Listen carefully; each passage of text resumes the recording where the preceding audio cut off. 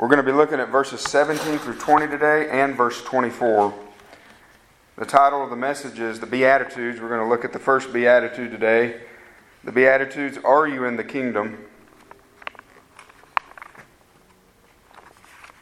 Luke 6. I'm going to start us off just by reading verses 17 through 19. Luke 6, 17 through 19. Jesus came down with them and stood on a level place, and there was a large crowd of his disciples and a great throng of people from all Judea and Jerusalem and the coastal region of Tyre and Sidon, who had come to hear him and to be healed of their diseases. And those who were troubled with unclean spirits were being cured, and all the people were trying to touch him, for power was coming from him and healing them all. Let me pray for us.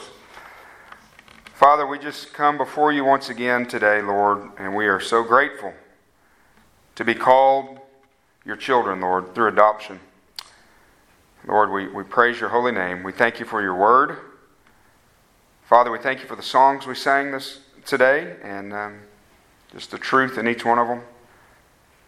Father, we thank you for saving poor, needy sinners like us. Lord, I just pray for your Holy Spirit to help me today, that your Holy Spirit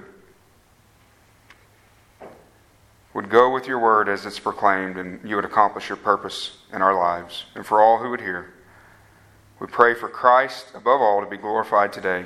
In Jesus' name, amen. So if you guys remember last week, because in verse 17 we see it says Jesus came down with them, and obviously he came down from the mountain. He was up the mountain all night praying to his Father. And then he came and he chose the 12. So that's the flow here in verse 17. He came down with them, stood on a level place. And there we see different people here in verses 17 through 19. This is really just by way of introduction, these first few verses here. We see another big crowd coming, right? Jesus' ministry was gaining popularity. And the people were coming to him. Obviously, he had been healing people, casting out demons. And so the crowds were growing. We could see the crowds in a few different places. You don't have to turn there, but chapter 4, verse 42, chapter 5, verse 15. You can see these large crowds following Jesus. And then we can see it in chapter 9, how big some of these crowds are getting. That's where he fed. There's a couple different instances, but chapter 9 is where he fed the 5,000 men. Not counting women and children. So, wow, it would have been something to live in that day, seeing these crowds follow Christ. But we know, with the crowds growing, his opponents hated it. We've been looking at his opponents, his adversaries, the Pharisees, the religious leaders. They were envious. Their hatred for him was growing. A few weeks ago, we looked at how they wanted to destroy him. They were seeking ways to kill him already. And obviously all that in God's providence eventually led to the cross. But we see in verse 17 there's three groups of people here. Jesus came down with them, that's the 12 that he had just chosen. And there was a large crowd of his disciples. That's that large group of disciples that we talked about last week, that he chose the 12 out of. So even amidst those disciples, more than likely some were true and some were false. But then we see a third group of people, a great throng of people. So there's these different groups of people. You could say it's a mixed multitude. And that's true anytime. I would say most times. Of course, the more people there are, the better chance of that being true. That when the word's being proclaimed, there's usually a mixed multitude. Of course, you have, even amongst believers, you have believers at different maturity levels. And then sometimes the more people you'll have all kinds of different people. That's what we have in this setting here. In this beginning, what we're going to look at here in a minute, of whether this is the same Sermon on the Mount as Matthew is discussing or not. It's very similar, if not, but you see these different groups of people. And so the Word of God is going to go forth. And that's the beautiful thing about the Word of God. It accomplishes its purpose. You can have believers, unbelievers, mature believers, immature believers, and the Word of God is living and active. That's what I see going on here. But it says they came from Judea in Jerusalem and the coastal region of Tyre and Sidon. So they came from Judea, really just speaking all of Israel, including Jerusalem, which is the religious and cultural center of the nation. You know who would have been included in this? These guys that have been following him all along. They're in this crowd. The Pharisees, his opponents. But I think what we can take, even in this introduction, guys, with this crowd, is that we see Jesus ministering to the multitudes once again. And that was his pattern. He ministered to and loved the multitudes. Guys, listen to Matthew 9:36. Seeing the people, he felt compassion for them. Again, this is another one of those times where he had, was preaching, ministering to large crowds of people. Seeing the people, he felt compassion for them because they were distressed and dispirited like sheep without a shepherd. Guys, this should describe us as Christians. When we talk about ministering to people, preaching the gospel to people, we should have compassion on people. We should love the people we're preaching to. We should love the people that God puts in your life you're able to minister to. When we're able to minister to large groups of people, we should not look at the world as our enemies. People much different than us. People that may outwardly be scary. People that blaspheme our God, they're not the enemy. People in false religions are not the enemy. We should learn from Christ, right? That's who we want to model everything we do after. And he always had compassion on the people. That's the way you should see somebody, guys, who does not know Christ. They're like a sheep without a shepherd. They are. They're somebody who doesn't have a shepherd. Okay? And we need to remember that. Verse 18 says, all these people who had come to hear him and to be healed of their diseases, and those who were troubled with the unclean spirits were being cured. We've talked about that as we've gone through Luke, as he began his public ministry. Really, Jesus ministering to the whole person. It says in verse 19, he healed them all. And in the same way, whenever we are able, we should try to minister to the whole person. Obviously, the most important is the spirit, the soul, through the gospel of Jesus Christ. Guys, but when we can be kind to people and meet their physical needs, we should do everything we can to do that. And so, but it said he healed them all. We discussed these things. How unlike the faith healers of our day Jesus was. He would heal them all. Complete healing. If they lacked an arm, the arm would grow back. He even raised people from the dead. Totally unlike the phonies of our day. And obviously he's continuing to establish who he is in front of the people. He's continuing to establish his authority, right? He's modeling to the people. He's demonstrating to the people that he has power over the physical realm by healing people, regardless of their faith, right? Casting out demons, he demonstrated his power over the kingdom of darkness. And so we see him continuing to do that. We have to ask the question, guys. I'm not going to stay there long. But is this, because as you see, the verses we're going to get into today, we're going to begin to get into the Beatitudes. And so is this the same sermon as Matthew chapter 5 through 7, known as the Sermon on the Mount? I'm going to say one word on that. Maybe. I don't know. It's literally split 50-50 from the men that I read. Nobody knows. But if it is, because there's obviously a lot of similarities, right? You see the Beatitudes, a lot of the same language. If it is, then Luke has a much shorter version of it. But you also see some things that are different. So, that's my answer to you. Maybe. I don't know. It doesn't matter. Could be the same sermon that Jesus preached multiple times. Or it could just be a shortened version. But this sermon, really in Luke chapter 6, you could say, if it is the same sermon, Luke chapter 6 is the Sermon on the Mount. And this sermon is a description of a Christian. I want you to understand that. When we go through this sermon, as we go through the Beatitudes, it's a description of what a Christian should look like, or does look like. Not some Christians, not super saints, but this should be normal for the Christian. So what we're looking at is what a Christian or a citizen of his kingdom looks like. Because that's what we're going to see in verse 20. Blessed are you who are poor, for yours is the kingdom of God. So we're going to look at what it looks like to be a kingdom citizen. Jesus is setting it straight of what his kingdom is all about here in the Sermon on the Mount. How to enter. We're going to look at today really how do you enter Christ's kingdom? How do you enter Christ's kingdom? What do its citizens look like? What is this kingdom not? We have to remember, what did they expect in their day? Even the disciples. They expected a military leader to defeat Rome and their enemies. So that's the kind of kingdom they were expecting.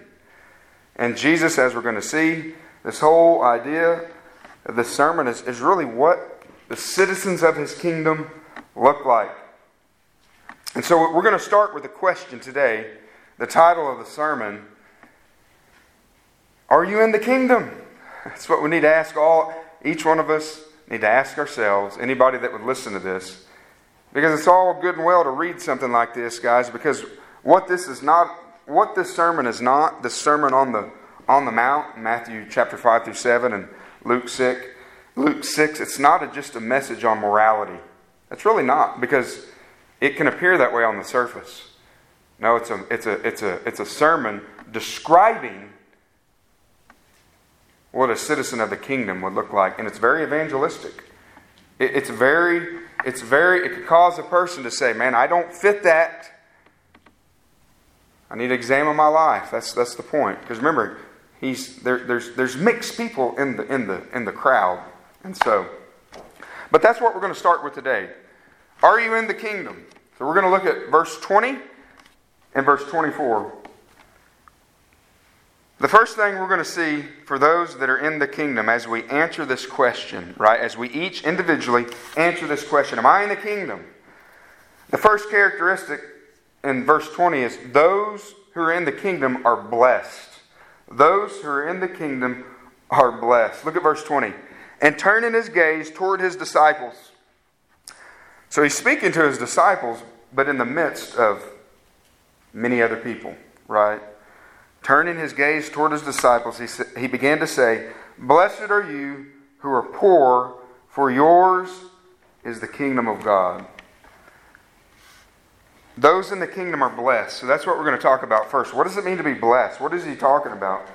We hear that a lot, do we not? How are you today? I'm blessed. Blessed, you even hear blessed and highly favored. I'm blessed. And many times you hear that, it's coming from maybe somebody you know, or maybe you've just been around them enough to know that these are obvious unbelievers. But it just comes out, right? We have that all the time at the bus station. I'm blessed. And I always ask people, what do you mean by that? I remember, some of you guys may have heard this. I shared this before. I don't remember when, but years ago when I'd preached in front of the clubs, and a particular club, it's closed now, but that's where a lot of the Thunder players would go and hang out on the sidewalk. And there was a former Thunder player, I won't mention his name, but he was out there, and I just act like I didn't know him, but I was preaching and I engaged him, and that's, "How you doing, man? Are you right with God?" And that's all he would say. "I'm blessed." He just kept saying, "I'm blessed." Well, when you're 20 years old and you're a multi-millionaire, I understand. I understand what he meant. And so, in a sense, that's true. Hey, God's common grace. He's blessed you with the ability to play a game and make millions of dollars. But that's pretty much all he said. And so, but what does this word blessed mean? When he says, he began to say, "Blessed are you who are poor, for yours is the kingdom of God." The word blessed here means happy. Okay? But it's not happy in the way the world thinks of happy, right? This word, it means happy, fortunate, blissful. Here it is, guys. Inward contentedness. Inward contentedness. Bob, even though your Oregon State Beavers lost last night, I just bet though, it doesn't affect your inward contentedness at all, does it? Because your happiness is not based on a football game. Okay? This blessedness, it's not affected by circumstance. Okay? That's what this blessedness is. The Reformation Study Bible, the Bible that Ligonier puts out, I love the way their definition of this word. Here, and this is so key. All this definition, all these things going together. Listen to this. Spiritual well-being. That's this blessedness. Spiritual well-being, having the approval of God. Happy is the man who has the approval of God. Amen? Happy is the man who has spiritual well-being, having the approval of God, and thus a happier destiny. That's what this word blessed means, guys. Romans 4, verses 7 and 8. Paul's using the same word. It's the same Greek word here. He says, blessed are those whose lawless deeds have been forgiven and whose sins have been covered. Blessed is the man against whom the Lord will not take. Blessed is the man whose sin the Lord will not take into account. Guys, that's what it means to be blessed. That's what it means to be blessed. That's the man who is blessed regardless of his circumstances. The man whose sins have been forgiven. The man whose sins have been covered. The man whose sin the Lord will not take into account. Why not? Because his sin was placed upon Christ. Paid in full. That's the man who's blessed. I mean, what did Jesus say, right? What does it profit a man if he gains the whole world, right? You had all the earthly circumstances in your favor. What would it profit that man if he forfeited his soul? That man's not blessed. Blessed is the man or woman, obviously. Blessed is the man or woman who can face the rejection of his family because of his faith in Christ. Maybe those closest to you turn on you because of your love for Christ. Blessed is that man. Jesus even addresses that in verse 22 that we'll look at here in a few weeks. We'll be on the Beatitudes for about a month. Verse 22, blessed, the same word, blessed are you when men hate you and ostracize you and insult you and scorn your name as evil for the sake of the Son of Man. Even those closest to you. Blessed. Blessed is the man or woman who can face a terminal illness and stare it in the face and not be affected inwardly. Their contentedness because they have favor with God. I knew a man like that. We knew a man like that. What a model he was of this very thing. That's what this word means. Blessed. Blessed are you who are poor, as we'll see in the next few weeks. Blessed are you who hunger now. Blessed are you when men hate you. In Matthew's account, there's a few other Beatitudes, but that's what the word means, guys. Listen to Paul in 2 Timothy 4:6. Facing martyrdom, he knew his time was soon, and he's writing to Timothy, for I am already being poured out as a drink offering, and the time of my departure has come. He knew his death was coming soon. I have fought the good fight. I have finished the course. I have kept the faith. In the future there is laid up for me the crown of righteousness, which the Lord, the righteous judge, will award to me on that day, and not only me, but also to all who have loved his appearing. That's blessedness, guys. He knows he's fixing to have his head chopped off. I don't know if Paul knew that's exactly how he was going to die, but he knew his death was coming. And do you hear the hope in that, guys? You hear the hope in that? It didn't affect his inward contentment. Paul's the one who said, I've learned to be content in all things. Whether I have a little, whether I have a lot. When we look at what he went through, he's a picture of this blessedness. This spiritual well-being because he knew Christ. Are you blessed? That's the first question. Are you blessed? Biblically speaking, are you blessed? So the first thing we see when we answer the question, are you in the kingdom? Those in the kingdom are blessed. Not in the way the world says blessed. Not happy, meaning the way the world uses the word happy, but the way Christ means it here. Those in the kingdom are blessed. Number 2, only the poor enter. Only the poor enter. So you guys got money in your bank account, you're out. No, just kidding. No, let's get to the bottom of what he means here. Some say that Jesus was comforting his disciples in their poverty. because they were poor. And he's just saying, hey, blessed are the poor, yours is the kingdom of heaven. I don't think that's what he's doing at all. Others were poor, right? Many people in that culture were poor, but they were also wicked. Are they blessed in that sense? No. There's lots of poor people we meet, relatively speaking, at the bus station, for example. There are lots of people who would be considered poor as compared to maybe us, that are as vile and wicked as can be. That's not what he's meaning here.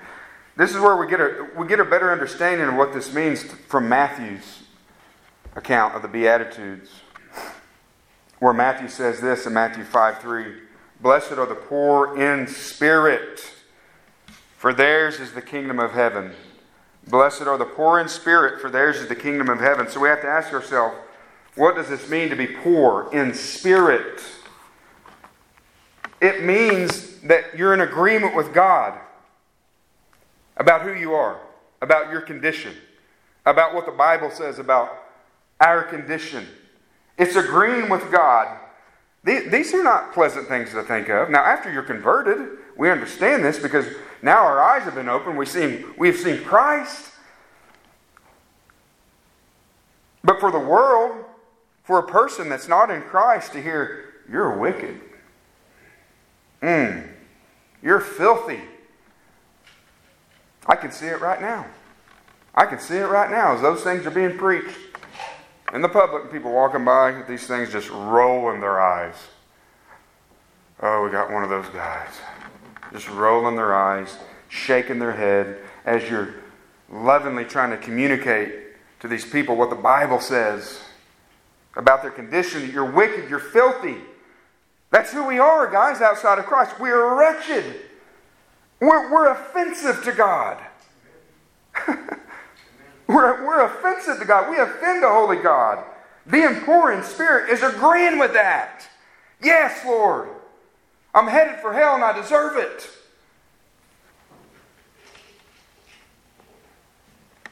It's this spiritual bankruptcy. That's what the word means.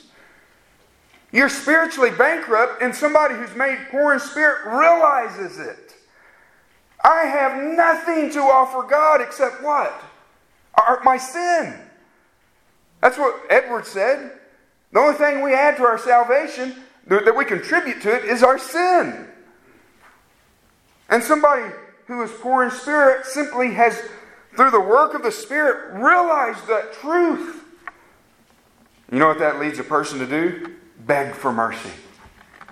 You hear the tax collector a while ago when I read that? What was his response? He couldn't even lift up his eyes to heaven. He was under such conviction. God, be merciful to me, a sinner. That's poor in spirit, guys. It means that we have felt the offense of the cross. Right? What does Paul Washer say? I've heard him say it many times. I've echoed him. The cross. The reason why the cross is so offensive to a sinful world, because the cross says you are wrong. You're wrong. There's something wrong with you. And you need to turn around. So somebody who is poor in spirit realizes that. Martin Lloyd-Jones says, and this is so important, there is no one in the kingdom who's not poor in spirit. It's not like this, this guy's poor in spirit, but you don't have to be poor in spirit. Being poor in spirit, guys, it's the very entrance into the kingdom of God. When a person is made poor in spirit, in Matthew 5:3, I read that again. Blessed are the poor in spirit, for theirs is the kingdom of heaven. That pronoun there, guys, is an emphatic pronoun, meaning this. Blessed are the poor in spirit, for theirs, and theirs alone, is the kingdom of heaven. If you haven't been made poor in spirit, you're not in the kingdom. So in verse 20, in our text here, he began to say, Blessed are you who are poor, for yours is the kingdom of heaven, and yours alone. Meaning, a person, if they have not been made poor in spirit, they have not entered the kingdom of God. Do you see the simplicity, the foundation in this? Only those who have been made poor in spirit. How? Obviously, by the power of God's Word and the power of His Spirit working and bringing conviction of sin, righteousness, and judgment. That's why we must not neglect proper evangelism. That's why we must use things like the law of God to bring the knowledge of sin. We must not neglect these things. Only those who have been humbled, guys, and granted repentance enter. That's what this poor in spirit is. Turn to Psalm 51 real quickly, guys, and I want to show you what it looks like. This poor in spirit. This is obviously David's psalm of repentance and confession. But listen to verses 1 through 4, Psalm 51. And you can see this. And obviously this is not recording David's salvation, but his repentance. He had fallen in sin. But what a place of Scripture to send people to see what a repentant heart looks like. Be gracious to me, O God, according to your loving kindness. According to the greatness of your compassion, blot out my transgressions. See, he understands his sin.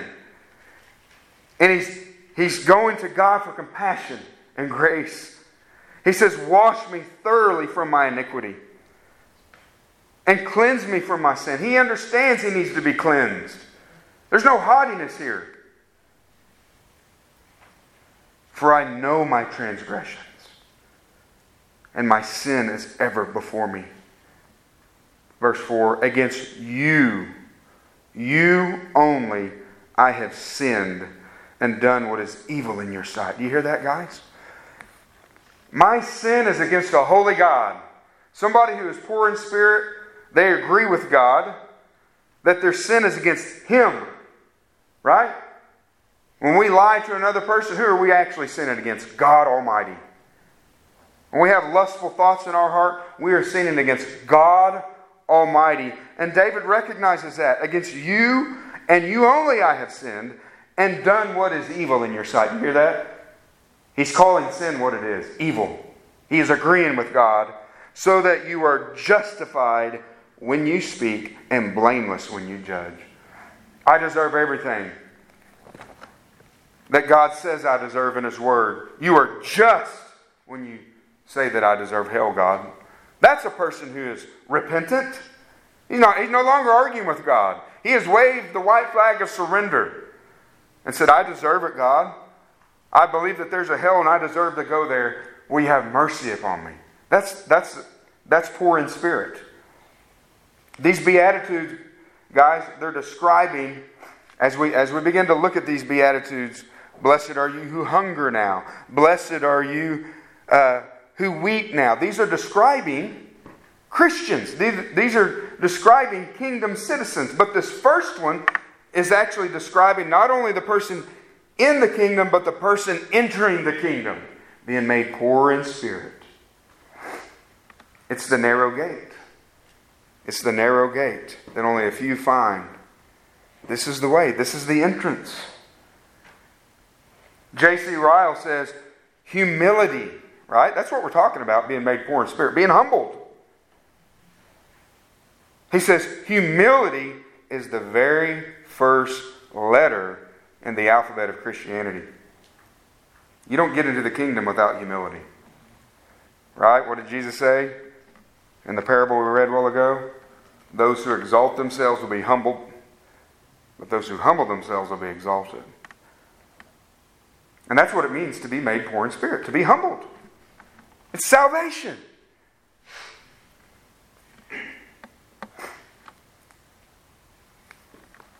Is there this kind of being humbled and being made poor in spirit in false religion that tells you, hey, you just earn your way? You don't need Christ. You don't need to be humbled. You don't need to recognize how wretched you are. Just pray through your prayer beads. Pray to Mary. Do your works of penance. Go knock on doors, whatever it is. Be baptized. Be sprinkled as an infant. Be dunked as an adult, whatever. But you really don't need Christ. Just add religion to your life, right? You're a good person. It's the opposite of all that. It's the opposite of all that. And then even in the broad Protestant evangelical church, so many want to bypass this fundamental truth of being made poor in spirit. It's salvation without repentance. Right? Just say the prayer and you're in. There has been no humility. There has been no repentance. There's no being made humble through the law of God being preached and realizing your sin and realizing that I'm a wretch and I'm on my way to hell. And Christ is the only way. And I'm willing to repent and forsake my sin and turn to Him. So many churches, they just bypass all that, right? Just raise your hand, pray the prayer, you're in. And don't ever let anybody doubt. You just write it in the front of your Bible. And don't ever doubt that day when there has been no repentance, no understanding of sin, no understanding of their need for Jesus Christ.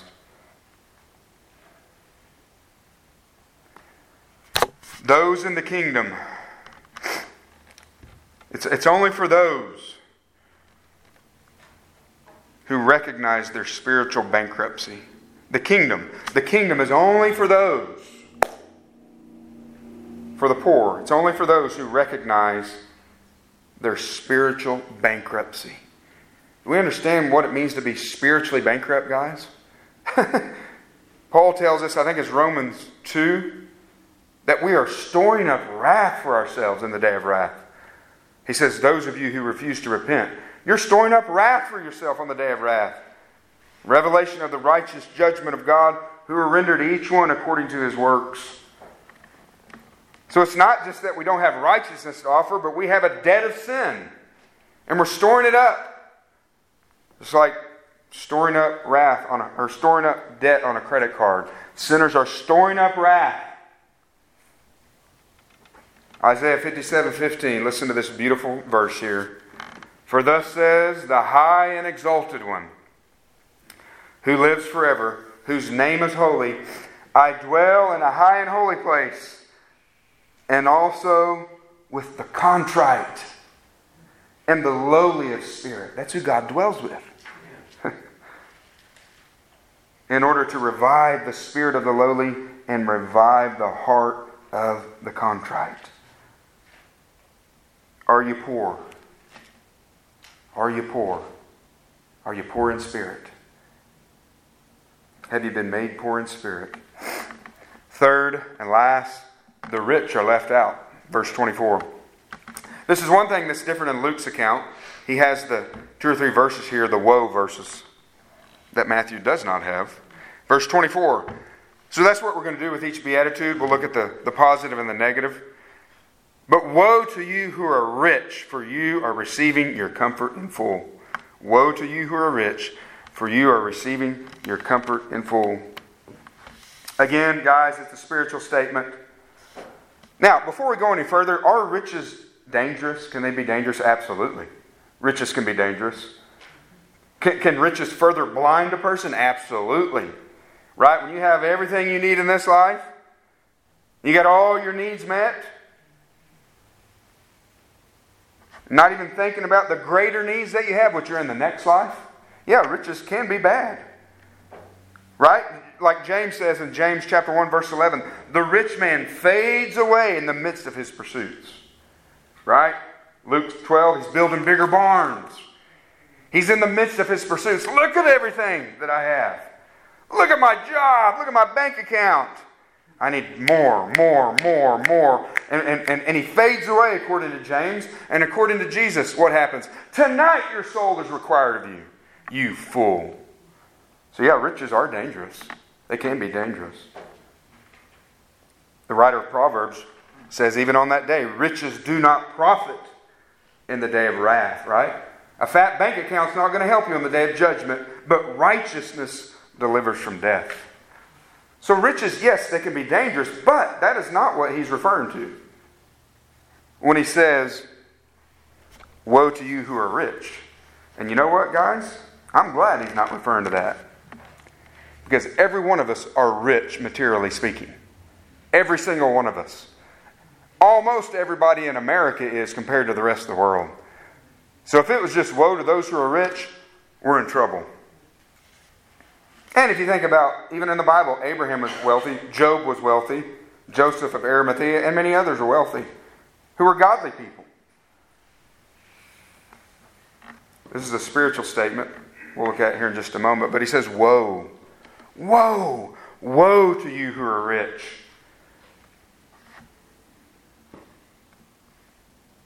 This is an exclamation of grief.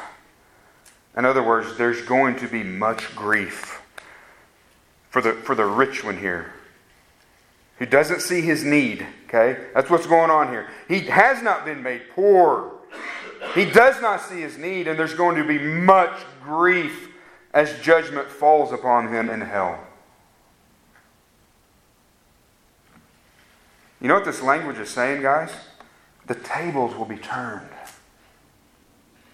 The tables will be turned. Listen to, you don't have to turn there, jot it down if you want to jot it down. Luke 16:25, the rich man and Lazarus.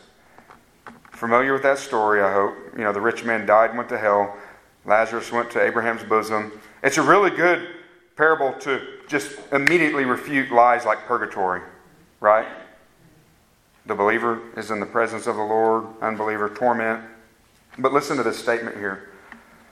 But Abraham said, child, remember that during your life you received your good things, and likewise Lazarus bad things, but now he is being comforted, and you are in agony. The tables will be turned with this blessed woe language. This woe is in direct contrast to the blessedness that we just looked at. It's the other side of it. It's a person who does not have spiritual well-being. They do not have the approval of God. Their sins have not been forgiven. So what kind of riches is he speaking of then when he says, woe to you who are rich, for you are receiving your comfort in full. I think the best verse to see this truth is Revelation 3:17. His message to the church of Laodicea. Verse 16 is where he says, I will spit you out of my mouth. And verse 17 says, because you say, I am rich. I am rich. And I have become wealthy. And I have need of nothing. I have need of nothing. And you don't know that you are wretched and miserable and poor and blind and naked. You say, I'm rich, I'm wealthy, and I have need of nothing. I'm a good person. I'm religious. I'm a Baptist. A guy was arguing with me the other day at the bus station before any of you even got there. I was just fixing to start preaching. He goes, oh boy, here we go, the religion again. As he's just really mocking the gospel. And that's what came out of his mouth. He said, sir, I'm a Baptist. I'm a Catholic, right? The phrase, once a Catholic, always a Catholic. Yeah, I hear what you're saying. I hear what you're saying about justification by grace through faith alone. I hear what you're saying. But once a Catholic, always a Catholic. I'm a good Mormon. I'm a good person. I don't need Jesus. I have everything I need. I don't need your Jesus. I don't need religion. I don't need any of it. I'm good. That's what this person is. You have need of nothing in your own eyes. And you don't know that you are wretched. You know what Jesus is saying? You don't know what you actually are. You're wretched. See, the man who's been made poor in spirit realizes it now. Their eyes have been opened. I am wretched. What did Isaiah say? Woe is me, I am unclean. See, that's what we need to do, guys. And that's what a person does when he comes into the kingdom. They pronounce woe on themselves. Woe is me.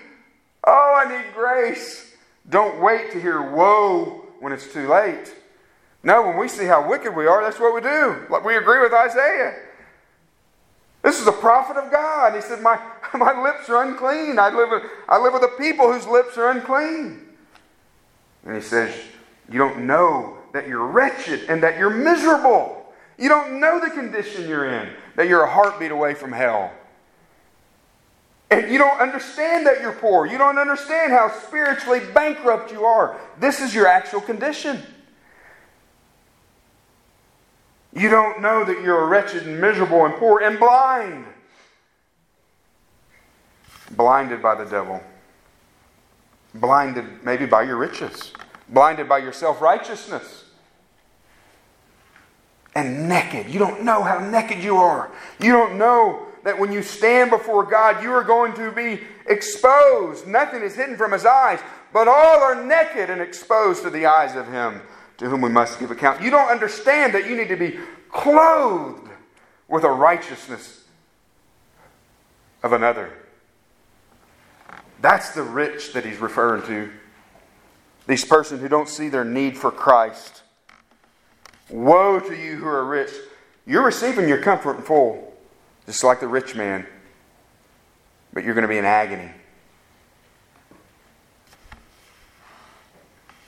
Agony in hell forever. Only the poor enter, beloved. Only those who are poor in spirit enter. The rich are left out.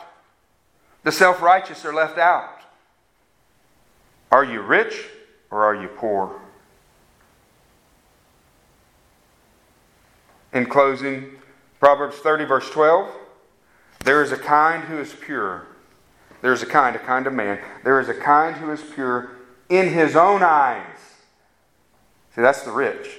There is a kind who is pure in his own eyes, yet is not washed from his filthiness.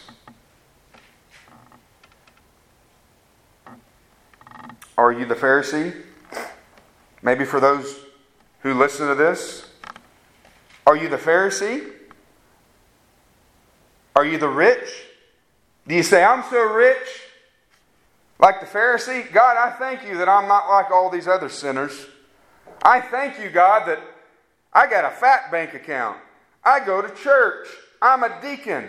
I've been baptized. I'm a good person. Or are you like the tax collector? Like the poor in spirit? That when you think of your condition before God, you say, Lord, I am so wretched. I'm so wretched. When I look at my heart, I wonder, how could a God send a Savior to die for me? I'm so wretched. There's nothing I can give you, Lord. There's nothing I can pay you. All I have is my sin. God, be merciful to me, a sinner. You're my only hope. Let's pray. Father, we come before you, Lord. Father, we thank you for the simplicity of your word. We thank you for this great sermon that our Lord preached while on earth. That He started the sermon off with what it looks like to enter the kingdom. And it's through humility. It's through repentance and faith in Christ alone. Father, I just pray, God, that,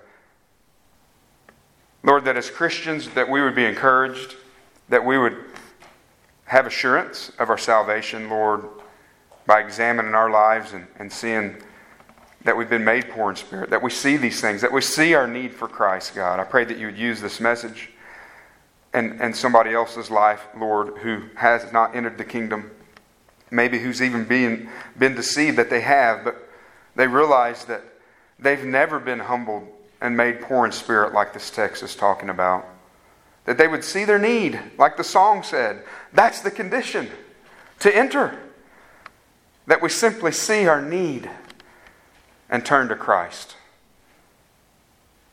Lord, use this for your glory and for our good. In Jesus' name, amen.